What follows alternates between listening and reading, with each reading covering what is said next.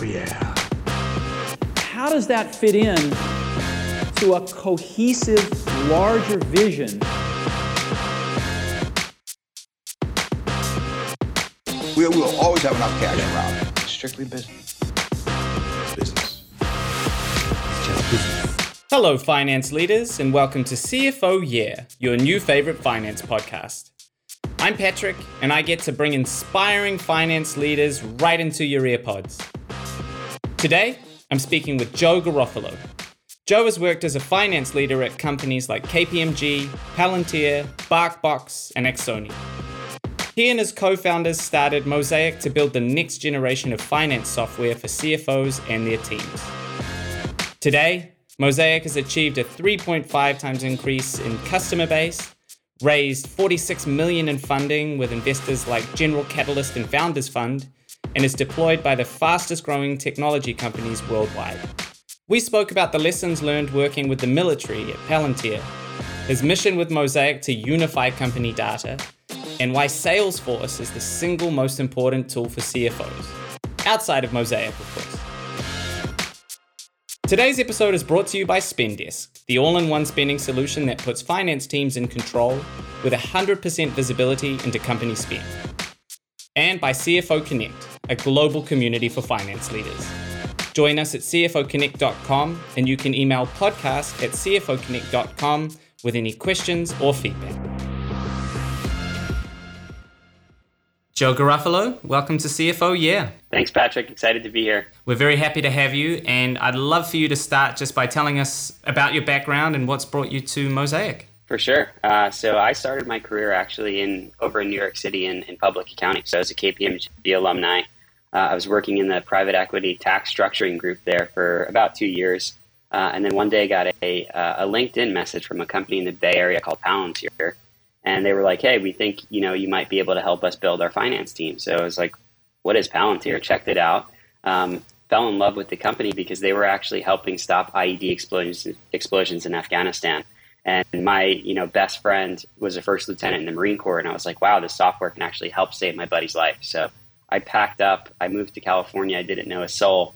And I joined Palantir. And when I got to Palantir, I was given a lot of responsibility that I probably had no business having, which was really cool on the finance side. And got to take Palantir from, the early days of QuickBooks and paper-based bills and invoices all the way onto things like NetSuite and Salesforce and Kyriba and Concur, and you kind of name it, we built it at Palantir, along with all the models that went with, raising billions of dollars in venture capital. And we learned a lot during that process.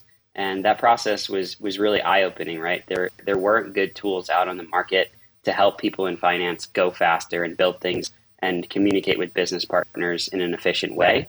So that was kind of really where the idea for Mosaic was born at Palantir. And we essentially built the first version at Palantir, and it connected a lot of the cloud-based tools that we use to run the business to a central database. We wrote a lot of code, and that code kind of merged all those different data sets together and harmonized them so that we can essentially ask any question about the business and get a reliable answer rather quickly. And when we built that thing, the rest of the business was like, hey guys, how did it take you 3 weeks to answer this question? And now you're able to answer it in 30 seconds. Like, something's up, something's changed about you guys. So people wanted access to the thing that we had built. So we put a front end on it, and different department heads were then able to log in and see how their business was trending, see what the hiring plans were. And it really changed the way that we at Palantir were able to make decisions. And it also brought the finance team kind of to the forefront of these conversations that we otherwise, maybe weren't invited to a couple of years earlier. So that's kind of the backstory. After Palantir, I was the vice president of finance and accounting at a blockchain company in New York called Axoni, and then later at a company called BarkBox, which had over 1 million active subscribers and sends dog toys and treats to dog owners. I have in fact heard of BarkBox through podcast advertising, so it's fun to be speaking to you on a podcast. Very now. Cool, yeah. And at BarkBox, that was really where the idea that we had to go out and build Mosaic was cemented, because when you have 1 million active subscribers and there is that much data that goes into producing the financials for the company, it's no longer a finance problem, right? It is now completely a data problem.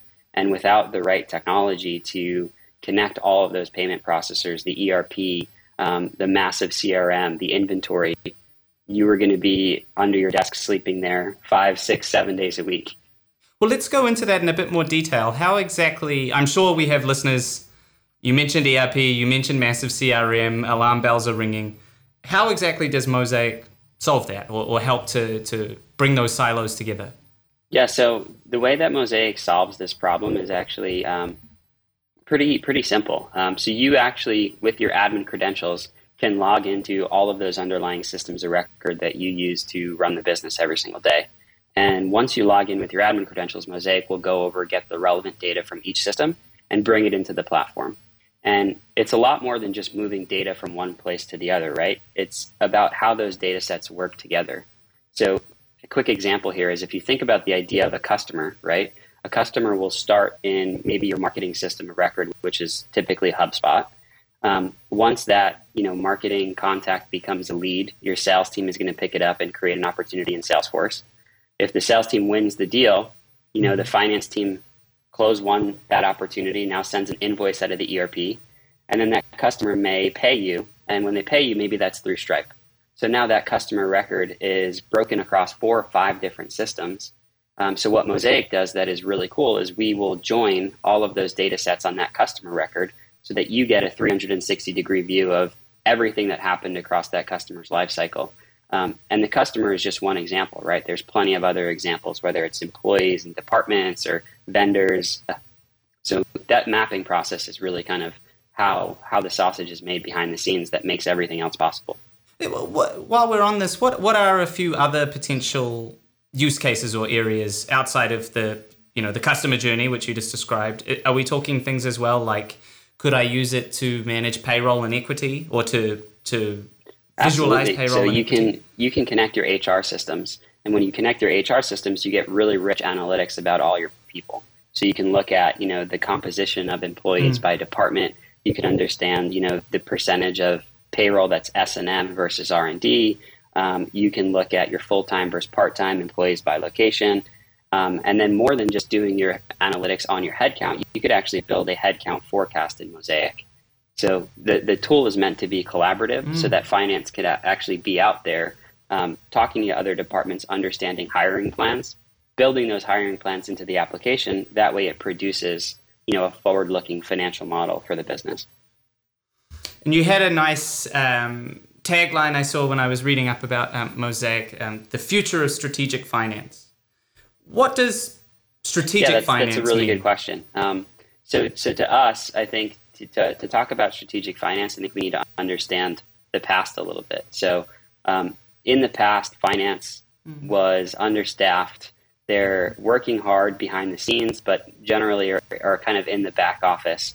And they're in the back office trying to tie the bow on last month or last quarter. And they don't really have too much technology that allows them to do these things quickly. So most of the time and the effort that the finance team is spending is on these lower value tasks that are backwards looking. Now is when you can enter in like the traditional FP&A function, financial planning and analysis. That was, the finance team's attempt to take a forward-looking approach to what the business may look like. But that team still had a lot of the same challenges, which were, the best technology they got was Microsoft Excel moving to the cloud in the form of Google Sheets. While every other department in the business is having this software renaissance and getting technology that was allowing them to do more with less and be more efficient and more automated in their function, FP&A was kind of left in the dust.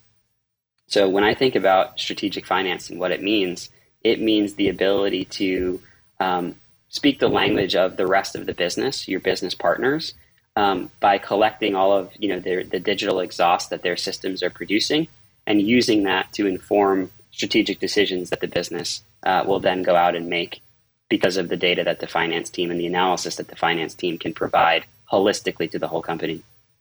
And I assume the thing that is holding people back from achieving that today are those data silos where they just don't have real-time access to. Exactly. I think it's the silos that is definitely a big part of it. And it's also the lack of automation and tooling that the teams have. Even if you can operate in those silos, It's still slow. It still takes too long to produce models. Everything is very fragile, even when you do build it in a first class way. So it's about breaking down those silos, connecting the systems across the business, and producing analytics and models at a speed that no one's seen before, and that other people across the business can actually consume, right? I think one of the challenges that finance people have had in the past is we think in terms of, dollars and cents, debits and credits, spreadsheets and cells and formulas, but the rest of the business doesn't think that way. So all of the finance tools in the past have catered to finance and accounting professionals and kind of ignored, the business partners and the people that need to consume and understand this data to make decisions from it. So I think what makes Mosaic kind of unique here is the way we designed it was to invite other people from different department heads into the application so that they can consume the numbers in a way that will allow them to operate their section of the business more efficiently. For the business, how does that help the business grow? How does it help the business achieve its goals? Yeah, so I think a really good example, right, is VC-backed companies, it's grow or die. They need to move quickly, right? A big part of SaaS companies, especially VC-backed SaaS companies, their biggest portion of spend is people, right? And hiring people, especially in markets like today, is really tough. So you can build this awesome hiring plan that says we're going to scale to 100 people by the end of the year, but how close or how far behind or how on target are you to those hiring plans? Are you 5 people off where you expect it to be? Are you 10? And if you are 10 people off, what are the ripple effects of being 10 people off, right? So back to that first thing that I said was grow or die. If your revenue model is predicated on hiring AEs and you need AEs to join the company and they need 3 months to ramp up before they can sell, and you're behind your hiring plans, that's going to put your revenue in jeopardy, right? So being able to see those things and get ahead of what it means to be where you think you are or where you'd like to be in real time.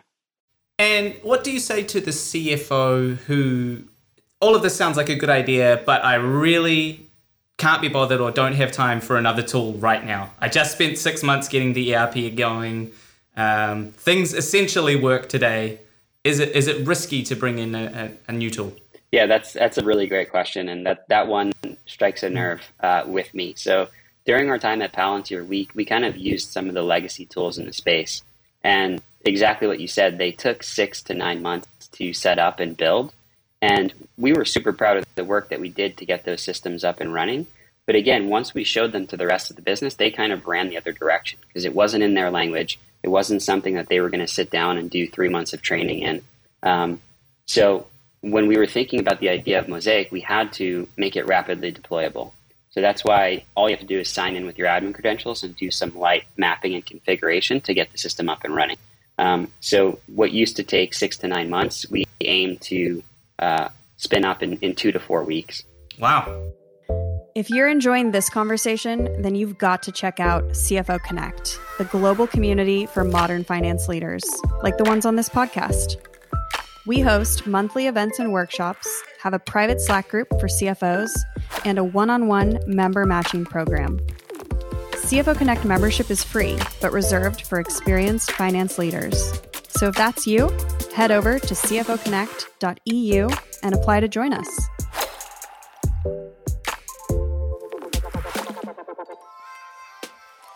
Do I assume then as well that, at least to begin with, it's inflexible is the wrong word, but you have something ready to go out of the box, and then from there I can try to customize on top of that? Or is it pretty customizable from the get-go, if that's what I wanted?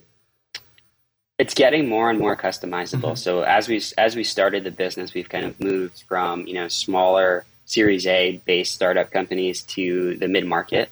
And the mid-market is asking for more of that flexibility. Mm. So yes, we do have metrics out of the box. In the very near future, you can actually go in and pull the levers and the knobs that make up those metrics. That way you can customize it and tailor it exactly to your business needs. So that flexibility is just a quarter away for us, and we're really excited about that. But on the modeling side is completely flexible. So you can do any type of modeling that you may need, and that's totally up to the user.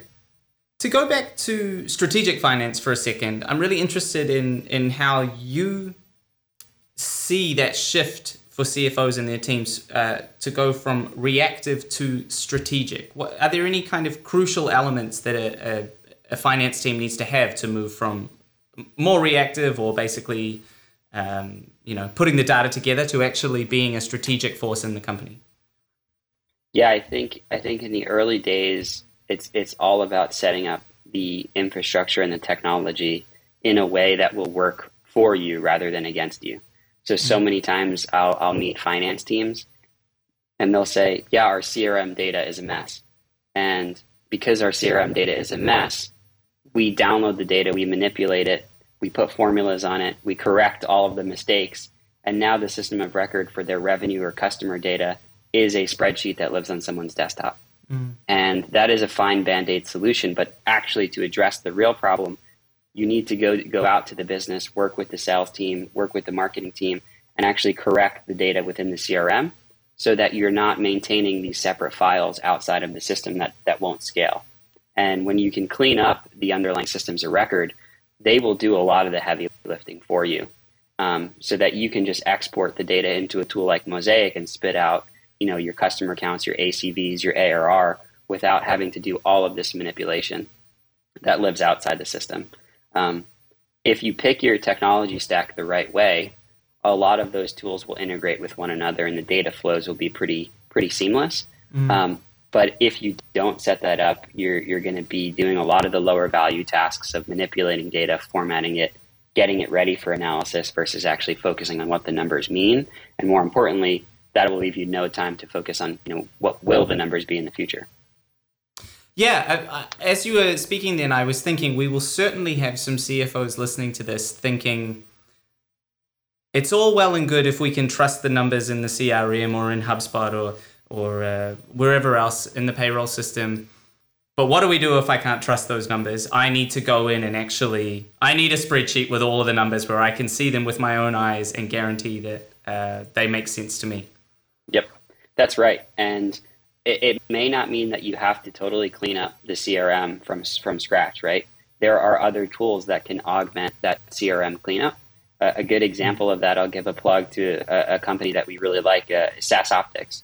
So SaaS Optics will, link up to your CRM, and that will be your clean, trusted source of truth for your, ARR, your billings, and your collections data. And you didn't have to just clean up every record in Salesforce. You only have to focus on those closed-won deals versus, the entire population. You are the second person I've spoken to in the last couple of days who mentioned SaaS Optics specifically. So I think that means people need to take SaaS Optics seriously. It's a helpful tool for sure on the billing and the invoicing side for sure.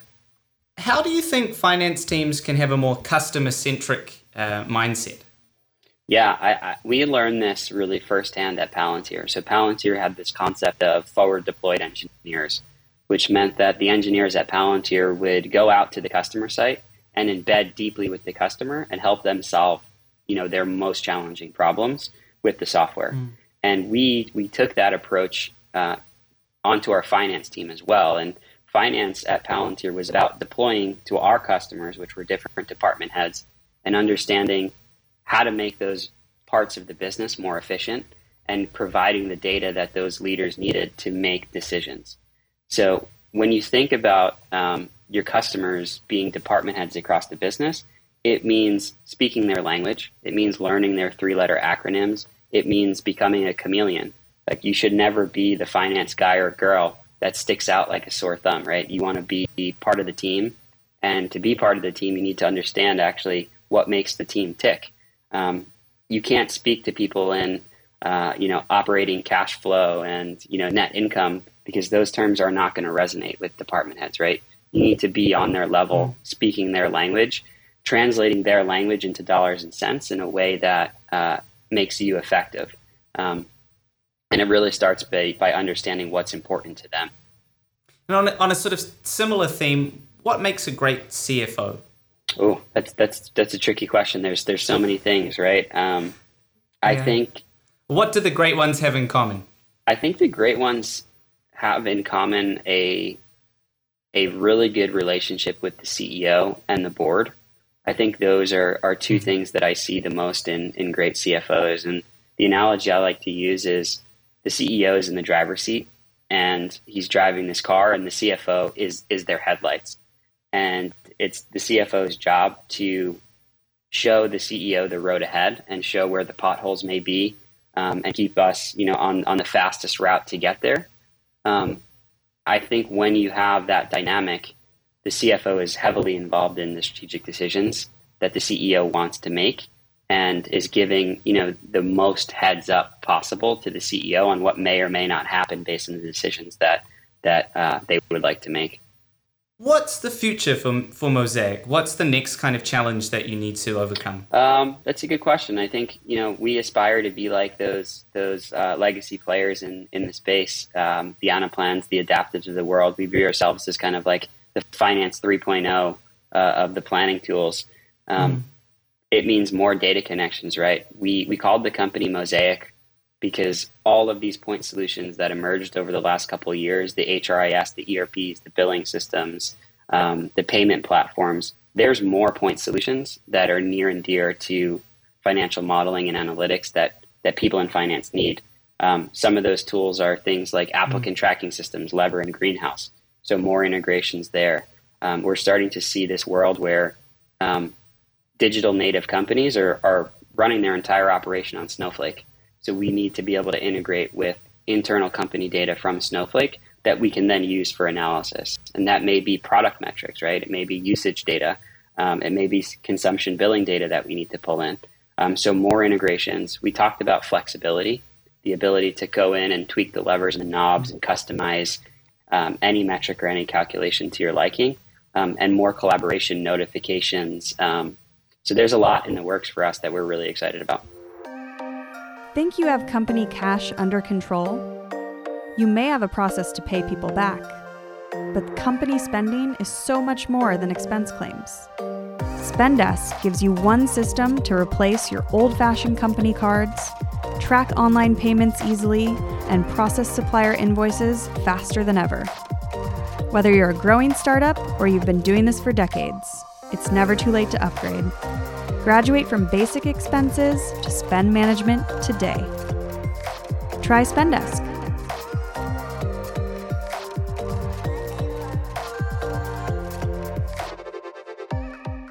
And before we get to our quickfire questions, you have raised so far $46 million in funding. How have you found that process personally? I've enjoyed it. I think it's really fun to get out there and to share your vision with some of the best investors in the world. And I think for us, we lived the pain, right? For a decade, we were CFOs, we were VPs, we were in the seat doing this work. And I don't know how you can build a company in this space if you haven't really felt that pain viscerally. And I think communicating that pain to the investors was a fun process. That was definitely exciting about all the things that we wanted to go out there and fix. So mostly fun, I'm sure, with a bit of stress thrown in. Yeah, I mean, if it was easy, everybody would do it, right? I think the startups are hard. That's goes without saying. Okay, I want to turn now to our quickfire questions, with which we like to finish episodes. And the first question, I think I'm going to know the answer to this, but what is one finance tool you couldn't live without? Salesforce. Interesting. Go on. Why is Salesforce so critical? Salesforce is so critical, and I think a lot of people, or a lot of finance people, are a bit afraid of it. But there is so much good data there in terms of win rates, ACVs, pipeline, close one customer counts, contract starts and end dates, everything that you need for your revenue reporting. There's just so much rich data that if you spend the time to really learn the system, it's an advantage. I think it's becoming pretty clear that to be a successful finance leader, you really need to have CRMs firmly in your brain. You need to know your way around the CRM. Exactly. And I think there's been a whole new function that's been born, which is sales ops and rev ops. And I think those functions were born out of necessity because finance was so bogged down with the ERP data and the accounting data that they were never actually able to focus on the CRM data, which has got all of the rich top line information that you need. So I think those functions were born out of the strapped nature of finance teams today. If there was one part of your day-to-day you could outsource completely and forget about, what would it be? Bookkeeping, transaction recording. Yeah, you haven't found the right sort of automation to take that off your shoulders? Other than people and good outsourced firms, that they've been the best. Okay. What's the best advice you've ever received? I have to think about that one for a second. I'll come back to that one. Let me think about that one for a second longer. Sure, this might help to jog your memory then. Which other finance leaders do you talk to or learn from regularly? Colin Anderson is the person I'll go to. He was the CFO of Palantir. He was kind of where we learned and cut our teeth, and he showed us the ropes and taught us a lot about what it meant to be a world-class finance team. And he forced us to focus on becoming technical, because the finance team at Palantir was never going to be this, giant, massive organization. We always wanted to keep it lean, and to keep it lean, we needed to sharpen our technical skill sets. And he actually was the one who taught us about this customer service mindset in finance, and we still catch up regularly. And he's a large investor in our company as well. Before we go, have you had any brainwaves on the advice? It's totally fine if you haven't. I put you on the spot. Yeah, I think one that stands out a lot lately is just be comfortable being uncomfortable. That has been like the startup motto that's been in my head for the last 3 years. Is you're doing everything for the first time, and it's okay to not know all the answers. As long as you're working hard and doing what you think is the best thing, it's okay to be uncomfortable. I really like that. Joe Garofalo, thank you so much for joining us on the podcast. Thanks for having me, Patrick. CFO Yeah is brought to you by CFO Connect, the fastest growing global community for finance leaders. Join us for webinars and workshops, get our expert resources, and be a part of an exclusive Slack group just for CFOs. Join the community and exchange ideas with CFOs from the most exciting companies in the world. Just visit cfoconnect.eu.